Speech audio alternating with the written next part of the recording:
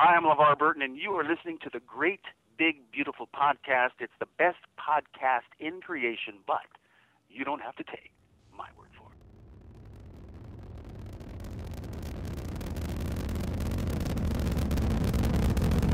it. Have you ever been to Disneyland?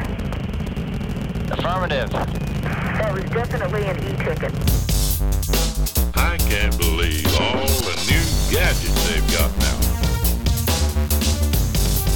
For a while, we didn't even have a house phone, not to mention laser discs, high-def TV. You are listening to the Great Big Beautiful Podcast. This week on the show.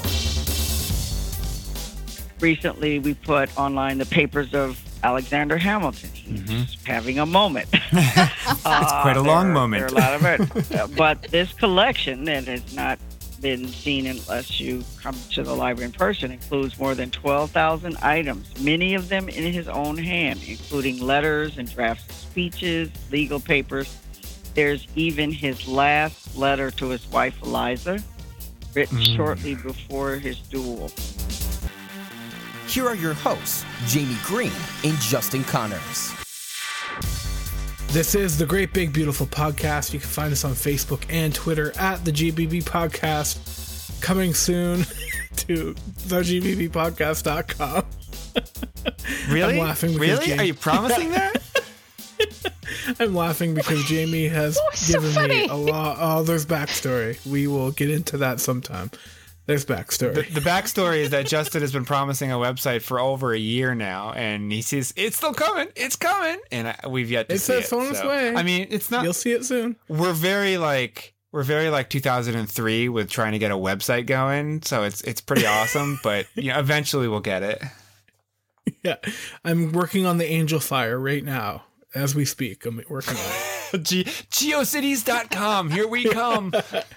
The GBB podcast text will be in flames, like the flaming letters. Oh my God, I love it. We have to have that. You guys wait for it. So this week, you guys had, I remember, okay, we'll back the train up. Jamie, when you first tweeted about getting off the phone with Dr. Carla Hayden, I remember seeing the tweet, and you were like, this is, the podcast, we started it, we've gotten to do all these great things. And there's moments like this where I realize, like, it hits me, and I'm like, "What am I doing?" Like, I just got to speak to the Library of Congress. Like how is this my life? It's funny. Like, I've had a lot of those over 3 years. We've had a lot of those. Like, how is this my life right now? Like moments, like how are we on the phone right now? Like, not the phone. Like, how are we Skyping right now? Looking at Neil deGrasse Tyson and just like chatting with him, like how is this happening? Like what's going on? Back up.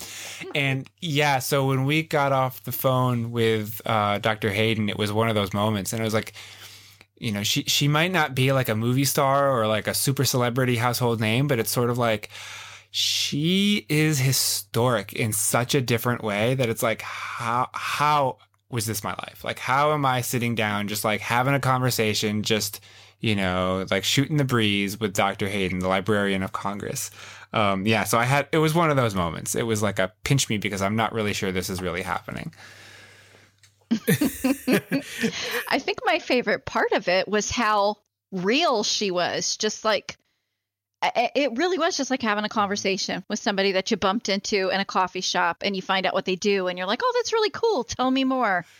Because she just knew so much. I mean, she just rattled off statistics. I think she must have corrected me like 3 times, and it felt good because I was just like, ooh, I got really close. Like, I was just, estimating, and I'd be like a couple percentage points off, but she knew those answers. Man, that woman's smart. So for those of you who don't know, I mean, you clicked on the link, or we showed up in your feed and you saw the title, so you know the name, Librarian of Congress, Dr. Carla Hayden. She is the current Librarian of Congress. She assumed the position in September of 2016. So she just passed her 1-year anniversary in the role. She was nominated by President Obama in his last year in office. What I mean by her being historic, though, is that she's only the 14th Librarian of Congress since 1802. 1802, and only 14 people have had that job. So, number one, that's pretty cool. That's historic. Number two, in that 200 years in 14 positions, she is the first woman. She is the first African American. She is the first person of color to hold the position. She is the first actual functioning, academically trained librarian to hold that position, ironically, in more than 60 years. The gentlemen who have had the position since then have been, I should have known this. The politicians, or they come from some other industry, and they were, nominated for the position by whoever the president was at the time, to run the Library of Congress. She is actually a librarian. She comes from the public library system in Baltimore City. She was the president of the American Library Association for 2 years. So she's a librarian. She knows her stuff. She's not there to run it like a business. She's there to run it like a library. And she, like Sam said, she's so down to earth. She's so friendly. She's so chatty. She's been at the center of a lot. She's been at the center of a lot of controversy. She's been at the center of a lot of news, nationally. What do I want to say? So let me explain what I mean by this instead of just being nebulous. So she was the head of the Enoch Pratt Public Library in Baltimore City during the unrest following the killing of Freddie Gray. And she made headlines, when the city sort of fell into a really dark time. It was not a happy place to be at that moment. The city was sort of a lot of unhappy and unpleasant truths were coming to the surface. She made the decision to leave the libraries open. And they became places of refuge, places of, community. The communities rallied around the libraries. They were one of the only places that were open. Businesses were shut down. Schools were closed. She made the decision to leave the libraries open, and that it sort of became the centerpiece of many communities that, people came together, people organized, people came to just find that quiet place. And, we talk about this, but she says, looking back, it wasn't the right decision. It was the only decision. It was the only thing that she could have done in that situation. Wow. So you really set that up. You really set this interview up. So here's We're just here. We're just the eye candy. So, Exactly. He's the brains, we're the eye candy or something. And here's my little contribution. She also mentions who the Beyonce of books is. And you're going to hear that right after the books. Jump. It's incredible. You wait. It's going to be right after the jump. We're going to play that interview for you right now. Hope you enjoy. The author of Captain Underpants, Dave Pilkey, who was the hit of the book festival this year. Oh, that's so good to hear. He was just phenomenal. We're calling him the Beyonce of books. He is kind of a superstar. I will give him that. He signed and was so gracious for 3 hours. Oh, that's fantastic. Dr. Hayden, it is an absolute pleasure to have you on the program. Thank you so much for taking the time out of your day to talk to us. It's just a pleasure.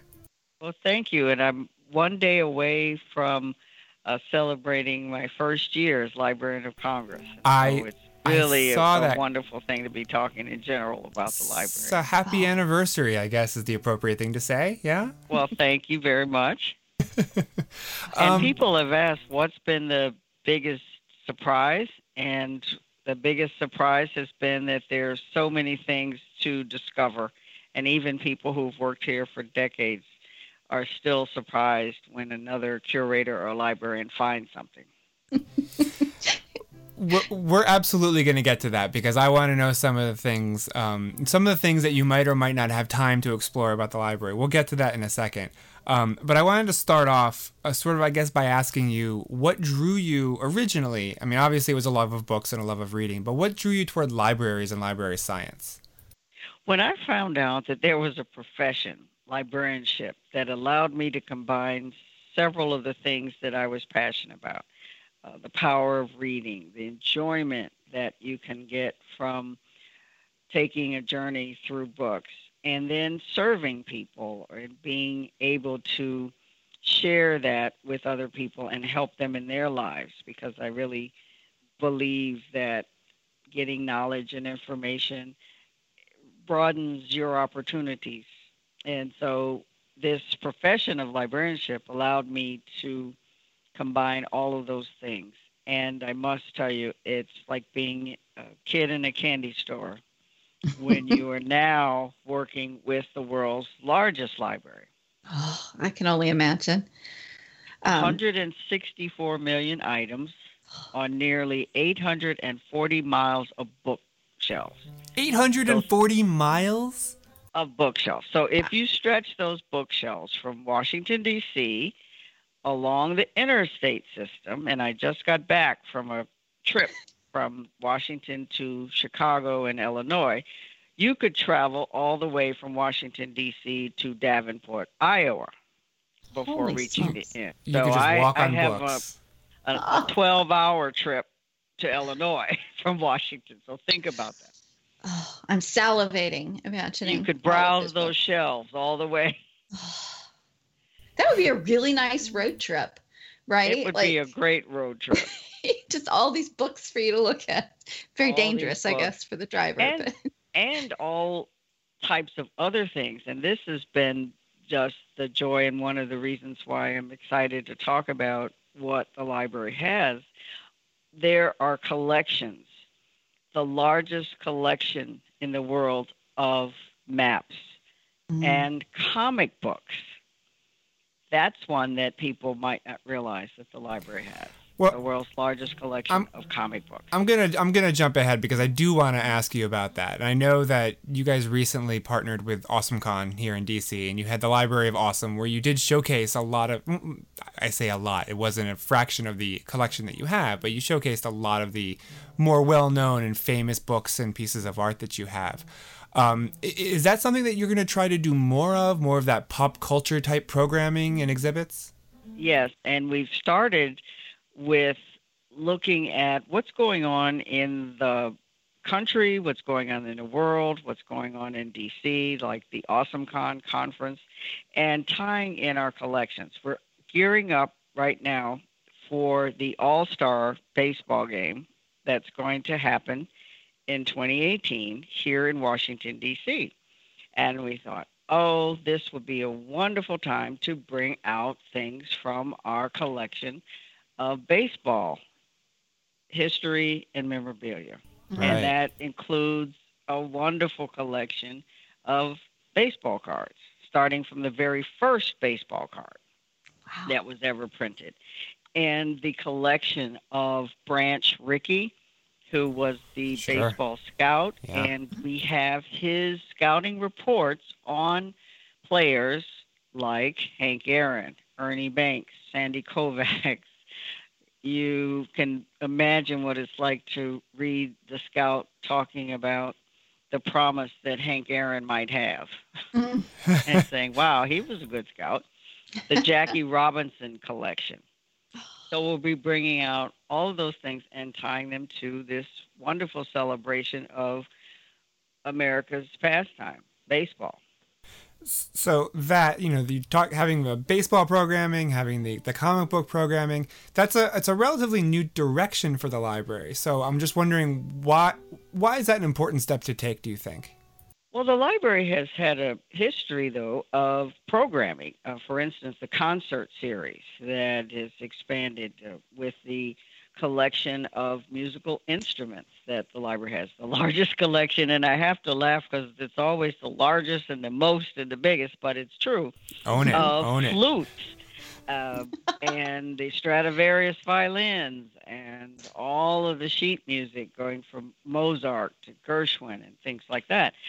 So the programming, we're just really expanding and enhancing the programming and using opportunities to make people aware of what the library has, and also our online presence. There's so many things that are digitized and available to be even downloaded from the library's website, which we kind of worked on a little bit last year to make it a little more robust and user responsive. So these types of efforts are building on the programming that the library's been doing and just expanding it.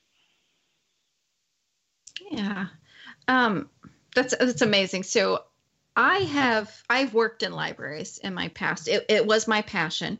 And again, I'm kind of leaping ahead in what Jamie and I had thought we would talk to you about a little bit. But so I'm very drawn to that. I actually looked into studying library science when I went to the university, and I changed my mind. And the sole reason was that, at least at the time, I'm going to age myself here, so that was about 20 years ago. At the time, we were paying librarians with all of that education and all of that work less than even teacher salaries, which we know are way too low, right? Very similar dynamic in terms of the requirements to give the service and what the fiscal compensation is, and we're definitely part of that. Yes, and that's unfortunate because it did kind of make me rethink, and then I went down a much different path. But you have my dream job is what I was getting to. Was I always dreamt that I would someday be the librarian of the Library of Congress. And then as I got older, I realized, wait a minute, these aren't librarians who have been doing this. So I want to talk a little bit about that dynamic. So you were appointed by President Obama, and I paid attention when all of that was happening. Again, much older, paying attention to the politics at this point. And there was a bit of resistance to that appointment. And I realized that a lot of that was just the partisan resistance that we always have when someone is appointing someone in that office. But you're the first actual librarian to be appointed in over 40 years. You're also the first African-American. 60 years, actually. 60 years. First African-American and the first woman. And that blows my mind because I think it's over 80% of librarians are women. Librarianship is one of what's been called the feminized profession, where over 85% of the workforce is female. Wow. And the management and leadership of the profession doesn't reflect that fact. And so the significance of a woman being the 14th Librarian of Congress since 1802 has been noted by the profession. And then, of course, being an African American, I noted that very early on, and even in my swearing in remarks, that it was personally very significant because of the long history of denying African Americans the opportunity to learn to read in law as during slavery. So that was a double part. And then having a librarian. Now, the library has benefited from having different librarians of Congress who have different experiences. There have been lawyers, scholars, and historians. And so I'm the third Librarian of Congress who has a public library background. Actually, the other two, one was the head of the Cleveland Public Library, and one of the longest-serving librarians of Congress was the head of the Boston Public Library. So at different times in the library's history, you've had different people bring different skills, I think, to the position. Yeah, and that's probably beneficial. And I work in a professional environment, and obviously, obviously, I'm a woman. And one of the things I wanted to ask you about is because I definitely see you as a bit of a role model. Well, first you stole my dream job, so I'm watching you, but I see you kind of, you just broke through that barrier that had been there. And that honestly, I didn't realize that barrier was there until you took this job. And I'm looking at you when you got appointed, and I'm looking at your background because that's what I do. And I'm like, holy crap, I bet there's a bunch of women with this type of experience and background, and why were none of them ever considered, right? And then, so how do you handle that? Because I know I'm not the only person that looks at you as a bit of a role model. So how do you handle that? Do you just kind of try to ignore it? Or is it something you can't you ignore embrace? it because it means so much to so many young people that are in the profession and even thinking of getting into the profession. I had the opportunity to attend the American Library Association conference that just met in Chicago in June, and the attendance was about 20,000 library staff and workers and people interested in from publishing. So you had about 25,000 people. And the number of young librarians of different genders that said this meant a lot to them to see a librarian was really what it was, that in this position was something that inspired me and made me very pleased and proud that they would take something from this appointment. And it certainly is something that I'm going to try to make sure that I don't disappoint them. Well, I can tell you from my perspective, so far you're doing a good job. Well, I have a lot of good people working with me. And that's been the other, when people say, what's your biggest surprise? It's been, wow, here's a collection that hadn't really been cataloged or delved into in years, and look what we found, to what's your biggest joy. And it's been working with the staff members at the Library of Congress. You're talking about a crackerjack staff and people who have dedicated their professional careers to an institution that has so much to give. And so that's been the biggest joy. Good. You talked about your background in public libraries, and I wanted to give a shout out to the Enoch Pratt Free Library in Baltimore, which is where you came from. Thank you very much. I used to live down the street from the Central Branch in downtown Baltimore, and that building itself is, I think, one of the unsung treasures of the city. It's just beautiful, and most people, unfortunately, don't even know it's there. But I'm curious, in terms of your leadership and how a library operates day to day, how different is something like the Library of Congress versus local libraries that are around the country that more people are familiar with? And before I get into that, I want to let you know that the Central Library, that is the state library for Maryland, has received state funding, and it's being totally renovated as we speak. And it's open at the same time, and it's really going to be wonderful. So if you get a chance to visit in the next year or so, I think you'll be very pleased and surprised. And they're doing a lot to let everybody know that they are open and ready for business. And so it's going to be great. And what other public libraries, when I went to that same conference and even visiting Mississippi for the Mississippi Book Festival, recently I was just in Illinois again, went to Massachusetts and met with local librarians from public school libraries, university libraries. They're all seeing the Library of Congress as part of a network of library resources and are really excited about getting our live streaming programming that's going out to them when we have authors here. The traveling exhibits that will be going out to all types of libraries. So it's really a supplement and an enhancement for local libraries of all types. And that really energizes the staff here too. During your time there in Baltimore at the library, you also made headlines for keeping the libraries open during the unrest after Freddie Gray. Looking back, not going to ask whether that was the right decision, because I think that it was, but was it a difficult decision to make at the time? The only difficulty in deciding that, and it was the right decision because of the community response. There were people lined up at the door to get into the library after the unrest, the major part of the unrest, to apply for jobs, to have a safe place. And it became, during that crucial first week, the only place in the community that was open and became a food distribution center and a place for even the media to come into and charge their phones and just conduct interviews and all types of things. It was a lifeline. And when you think about what that library meant to that and means to that community, the only difficulty was making sure that the staff members who were going to staff the library felt safe and that they wanted to do it.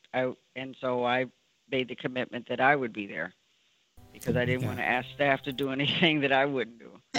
And so my only difficulty was when to break it to my mom. So I waited until right as I was leaving out the door.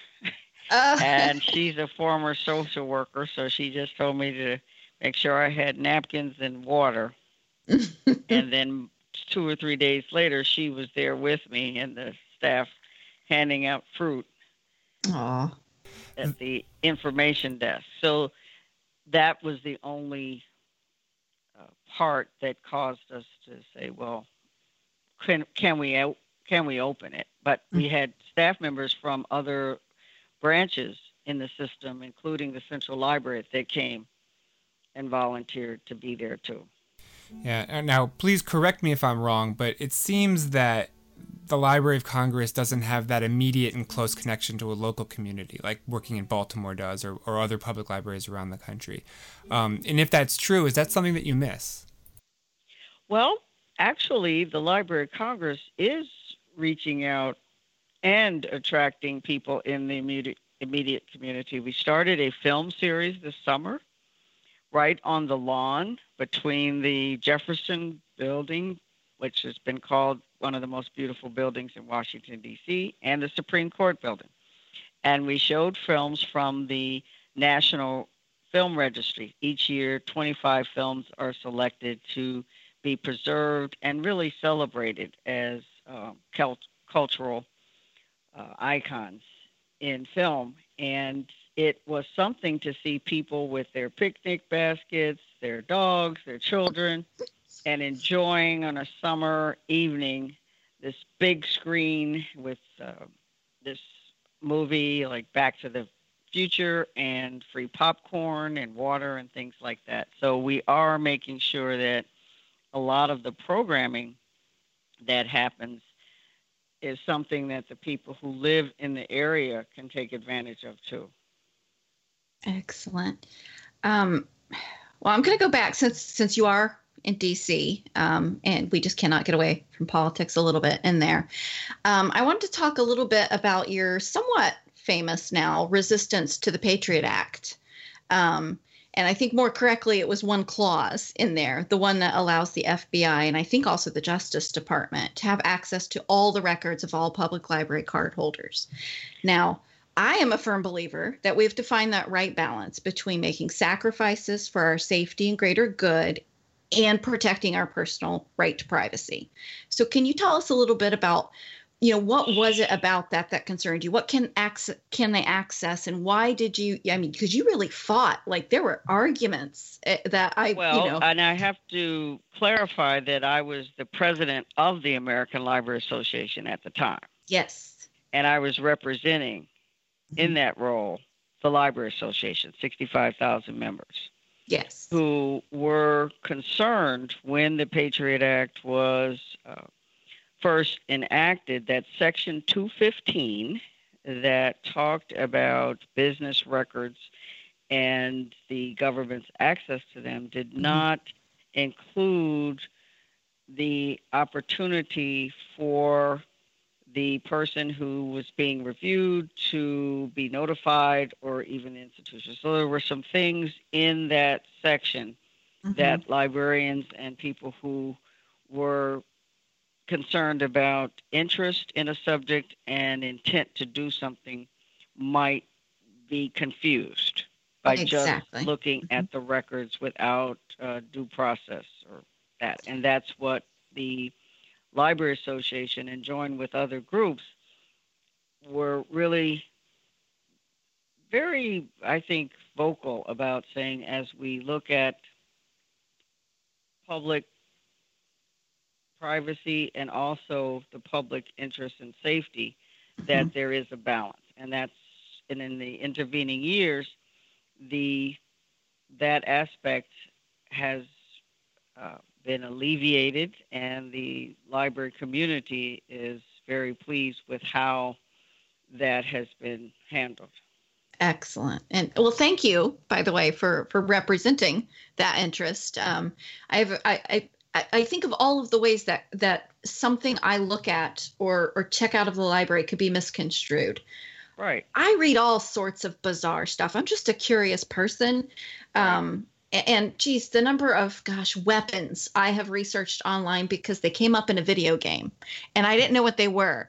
Right? Somebody might think I'm some sort of crazy person if they just looked at that and saw, oh, this woman is reading all of this stuff.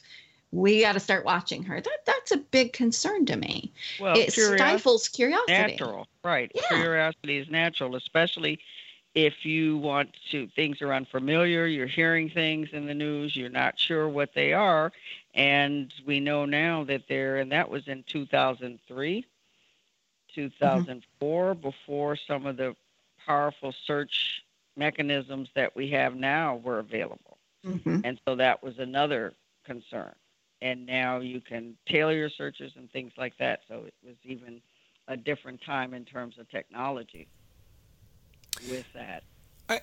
I wonder, as long as we're talking somewhat politically, not without getting too political, I wonder if you could talk about how a change in administration, regardless of who the administration is, how that changes your job and how it changes what effects that has on the library as a whole, especially since the outgoing administration was the one that appointed you. I'm just wondering, generally speaking, what changes does something like that have? It doesn't have a change because it's the Library of Congress and it's a presidential appointment. But the library itself is the Library of Congress. It's in the legislative branch of government.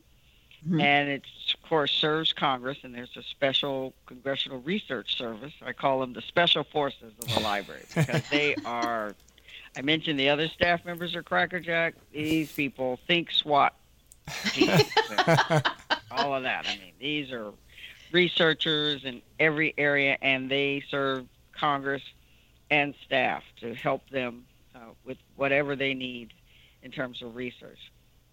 And the operation of the library really supports not only that role, but also building a national collection that has an international reach. So we are, since 1800, when the library was established, have been an institution that concentrates on that. Excellent. That's actually good. It's a relief to know that it can because I mean, and I did actually know it was part of the legislative branch, but I'm telling you, those lines are getting blurry these days. I get a little nervous. Nice to have library in your name. Yes. Maybe I should rethink these career choices. But so you mentioned that the library was founded. Gosh, it was over 200 years ago. So, and times are constantly changing. And we kind of alluded to some of the things that some of the programs you've been working on that are a little bit more modern, like pop culture related, comic books, baseball, movies. But I hear conversations about trying to modernize the library, but I never quite hear what are we doing to modernize it? Like, so can you just give us an idea of kind of the behind the scenes stuff that you're doing that's making it easier for us to use the library, making it just kind of up to date with what we're used to the Google age, so to speak? Well, the Google age allows you to search collections. And what the library has been working on is making its collections accessible online. And we're focused on collections that can't be found anywhere else.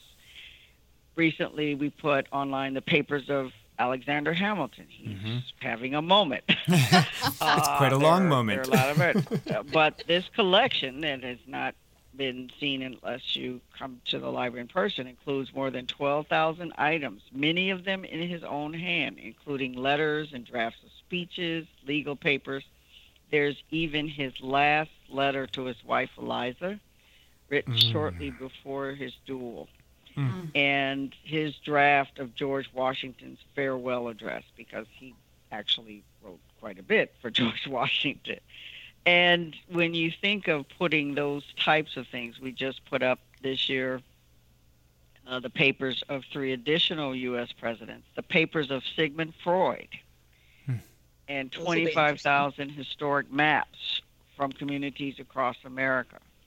The first installment of 500,000 historic maps. These collections that only the Library of Congress has are where we're putting the emphasis in our modernizing, which is another word that people use for saying that we are putting things online and using the latest technology. So we are doing quite a bit with that. Excellent. Thank you for that, by the way. That brings up a question I've had for a while. You talk about putting the presidential papers that are in your collection, making them more available to the public. How much of a collaboration is there between the Library of Congress and the National Archives? And do you guys ever sort of like get into fisticuffs about where items should go? Like whose collection is better? Oh, no, we don't, because one, our missions are pretty clear, and we have started what I've learned in Washington. There are gangs of 8 and 4 and everything. There's a new gang in town. Okay. It's the Gang of 3, and it's the Library of Congress, the National Archives, that's my colleague David Ferriero, and the Smithsonian, my other colleague David Skorkin. And in fact, we are meeting regularly and working on projects that we can do together, because the National Archives, which was started after World War II, holds the official records of the United States government. And Franklin Roosevelt was the first president to establish his own library, and that's the presidential libraries are connected to the archives, right, because those are official records. And the Smithsonian, when you think about it, it collects actual items or material or dresses and planes, objects, things in that sense. And the Library of Congress has manuscripts and letters and other things as well. So the 3 institutions are really the backbone of the information network and cultural aspect of Washington. It's the brainy Gang of 3. That's a gang I can support and get behind. This is our Gang of 3.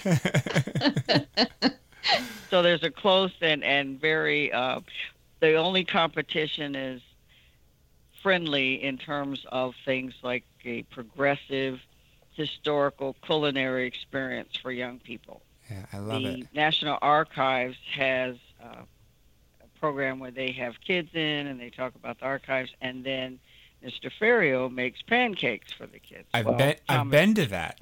Have you? I have. Well, I took we're my. Going to. You're doing it too?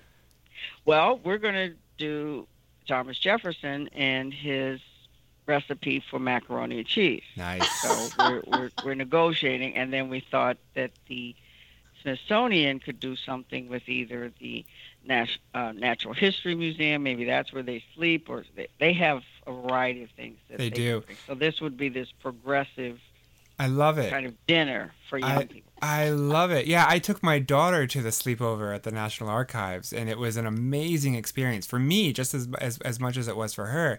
But yeah, I think, the highlight many people think might have been sleeping beside, the Constitution and the Bill of Rights.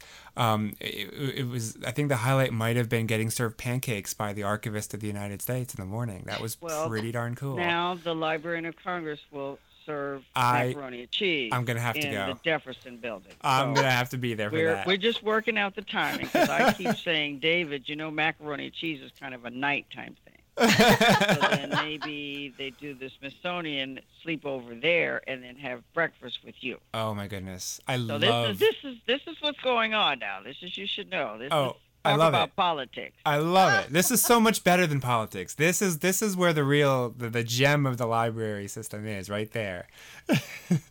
That's amazing.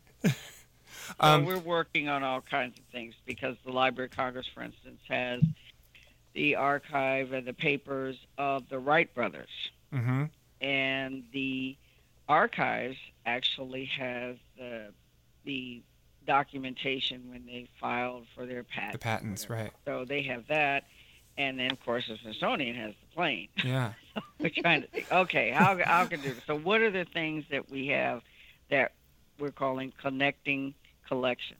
I love it. How can we collect our connections? It amazes me that it's taken until 2017 to get something like that rolling. Well, when you think about the fact that these are big institutions that have a lot of things to do to even get their materials ready for public use.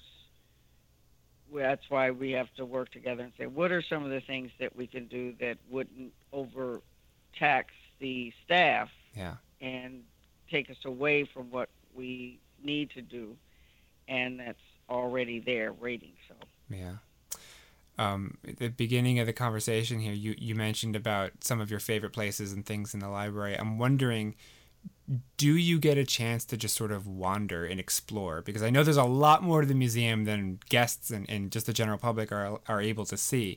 And if so, do you have a favorite part of the library? Not yet. Not yet. And that's the good part. Now, one of my favorite parts, though, is the preservation laboratory. Mm-hmm. It looks like a surgery, and you have people in lab coats, and they are treating these historic manuscripts and documents, and they are preserving them and cleaning them, and they can tell you what they're working on. This is a 12th century Ethiopian manuscript, because half of the library's collection is in languages other than English. Mm-hmm. It has an extensive international I didn't realize it was and half. worldwide collection. Yes. I mean, the aspect of repatriating materials to countries that have had difficulties, we were able to give materials back in electronic format to the country of Afghanistan recently. Some of the things had been destroyed, and we have them at the Library of Congress. So you have experts in preservation and conservation, and just going in there and seeing that work being done and the delicacy of the work. But then the ordinariness of it too, a big sink where you're washing a certain type of paper, with Dove or something. Oh, it's like, whoa. So those are the types of things that really are exciting, and we hope to replicate some of those experiences for the public, and especially for young people, as we look at how can we give them a peek into that aspect of the library's work. So we might have one of the labs that people can look into with glass and talk to the preservation staff member, and they can explain it. So those types of interactive exhibits, basically, are what we're looking at now. I love that idea. I love it. It's fascinating when you think about why this paper has lasted 400 years and this paper just 50 years. What is it about the differences?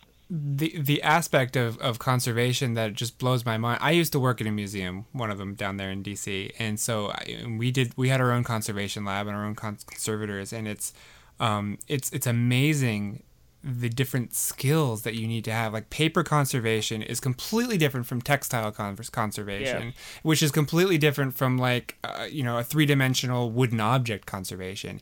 And I don't think people really, really realize what goes into keeping these objects and these papers and everything that we enjoy today, making sure that they're going to be around for generations from now. And that also relates to the National Registry, the film registry, when you have one of the earliest examples of film, but it's in nitrate, and what has to happen to make sure that that is preserved and not damaging people and resources. The David Packard center in Culpeper, Virginia. Of course, it's the world's largest conservation and sound and film conservation facility. It's something to see what they're able to do with film and recordings that are very fragile and that need to be preserved. And so that's another aspect. How do you do Jerry Lewis, who just passed, his whole movies? The Library of Congress has those. Oh. Yeah. Shining a light on that process, I think, is amazingly important. And I think it would really enlighten so much of the public who just doesn't understand what's involved with keeping these things around. Right. So, yeah, and they see a lot of things in their own attics or their relatives, and that, maybe not put the Scotch tape on the old photograph and things like that, but to really help people in terms of preserving their own memories. And when you have national tragedies and people talking about losing their family photos and things like that, and floods and that, you really get a sense of what that means and how maybe you can help them think about digitizing things early or putting them away or just other ways of, preserving their own memories. Yeah, absolutely. We also started off by talking a little bit about the National Book Festival, which just passed. But I saw a bunch of pictures on Twitter of you making the rounds, meeting everybody. And part of that is, the lineup of authors that come to that event every year is just phenomenal. Every year it just impresses me. But, in the political dealings you have and in the regular day-to-day operations of the library and meeting all of these authors, do you still get excited about people that you really admire? Like, are there any times when sort of you get tongue-tied? Oh, my goodness. Doris Kearns Goodwin. Yeah? Yeah, tongue-tied. And people that, Ernest Gaines, who is a legendary author, and to finally meet him, and J.D. Vance, who is really working on capturing a history that hadn't been highlighted and has been almost a textbook, his Hillbilly Elegy. Those types of people. And then, of course, David McCullough. Yeah.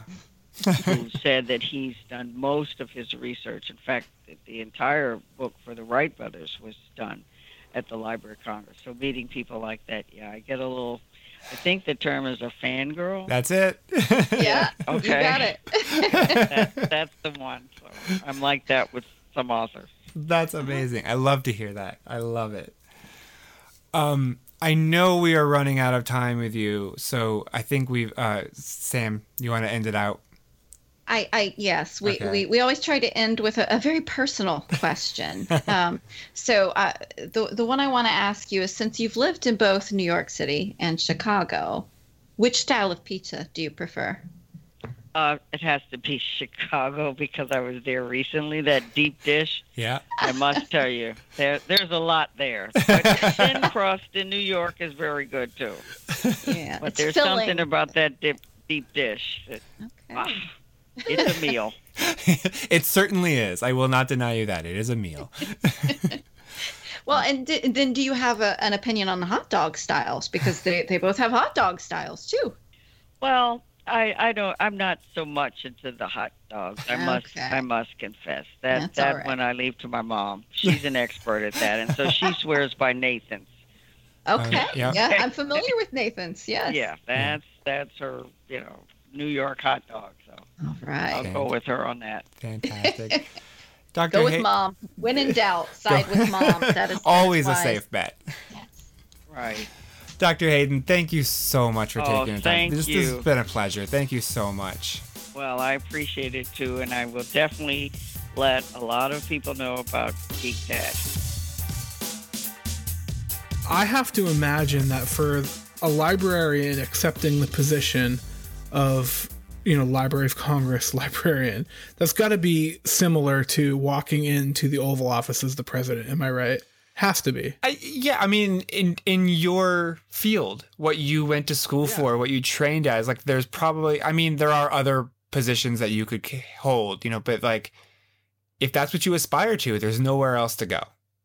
I mean, where else is there to go as a librarian, right? Yeah, I mean, other libraries, obviously, but like that's sort of like the pinnacle. I would imagine.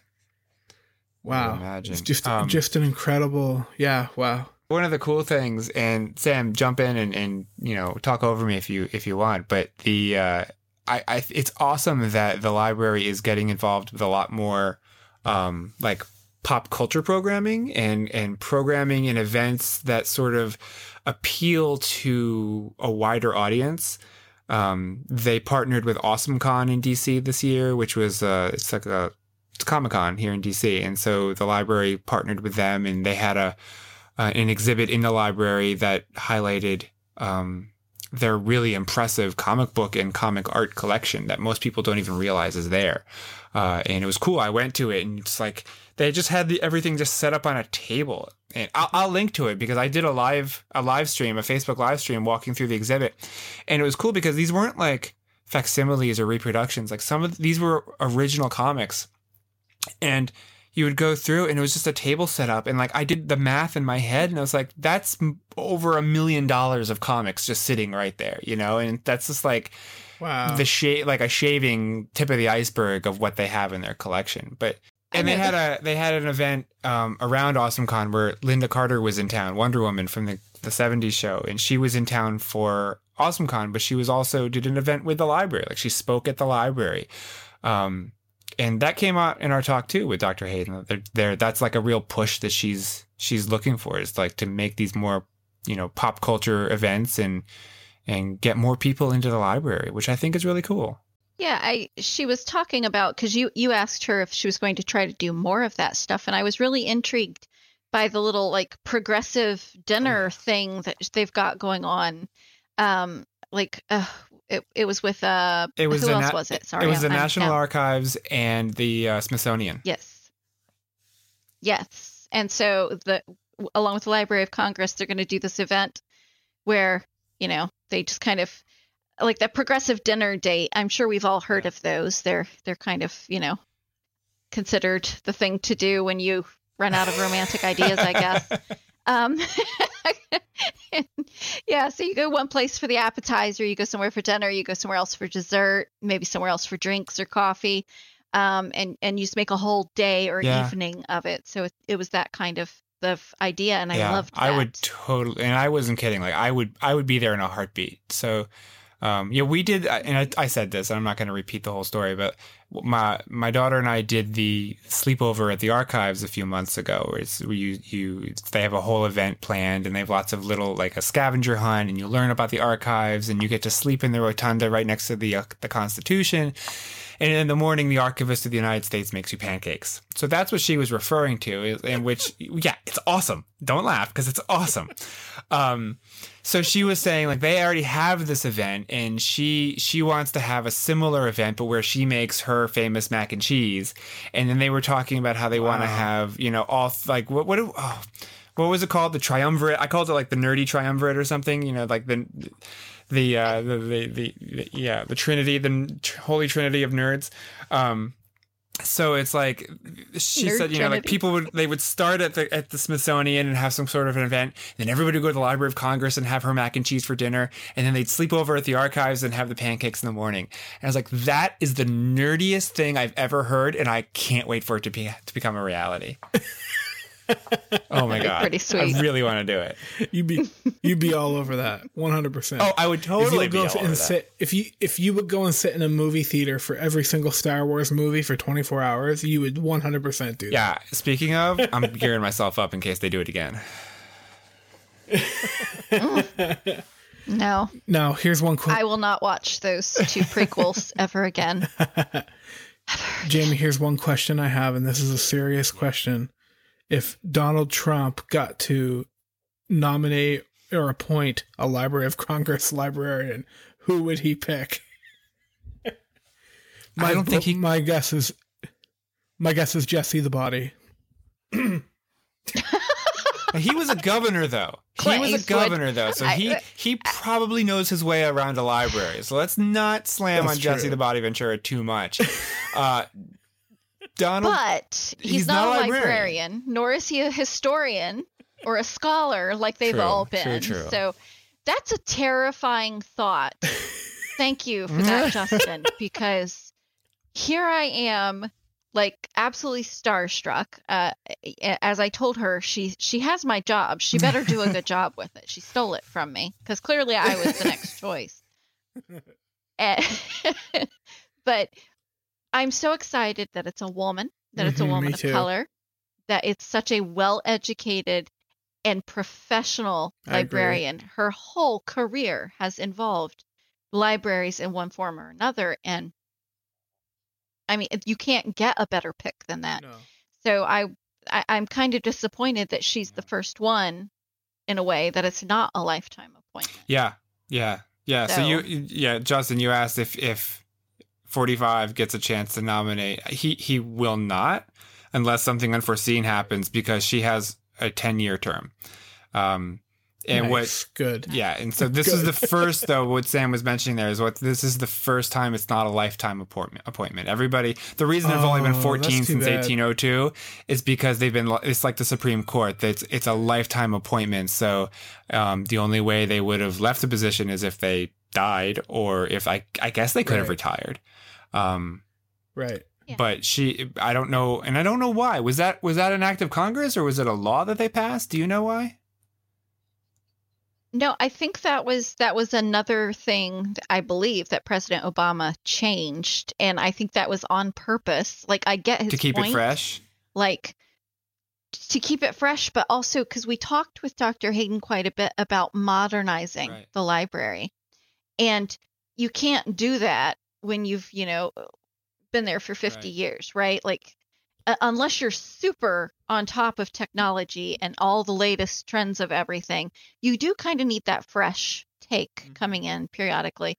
So, but I mean, there's always the chance that she'll get reappointed and say yes. True. That's true. Fingers crossed. Yes, that's possible. Fingers crossed. Because so far she's doing awesome. She is awesome. So if you enjoyed our interview, their interview, I guess I'll take credit for it. It was on me. If you enjoyed my fantastic interview that I did, please let us know on Twitter at the GBB Podcast and Facebook at the GBB Podcast as well. And you can follow me. I'm Justin at 140 Justin C, and we can forget about the other guys. And we'll see. No, Jamie, why don't you guys say your social media? I'm Jamie at the Roarbots.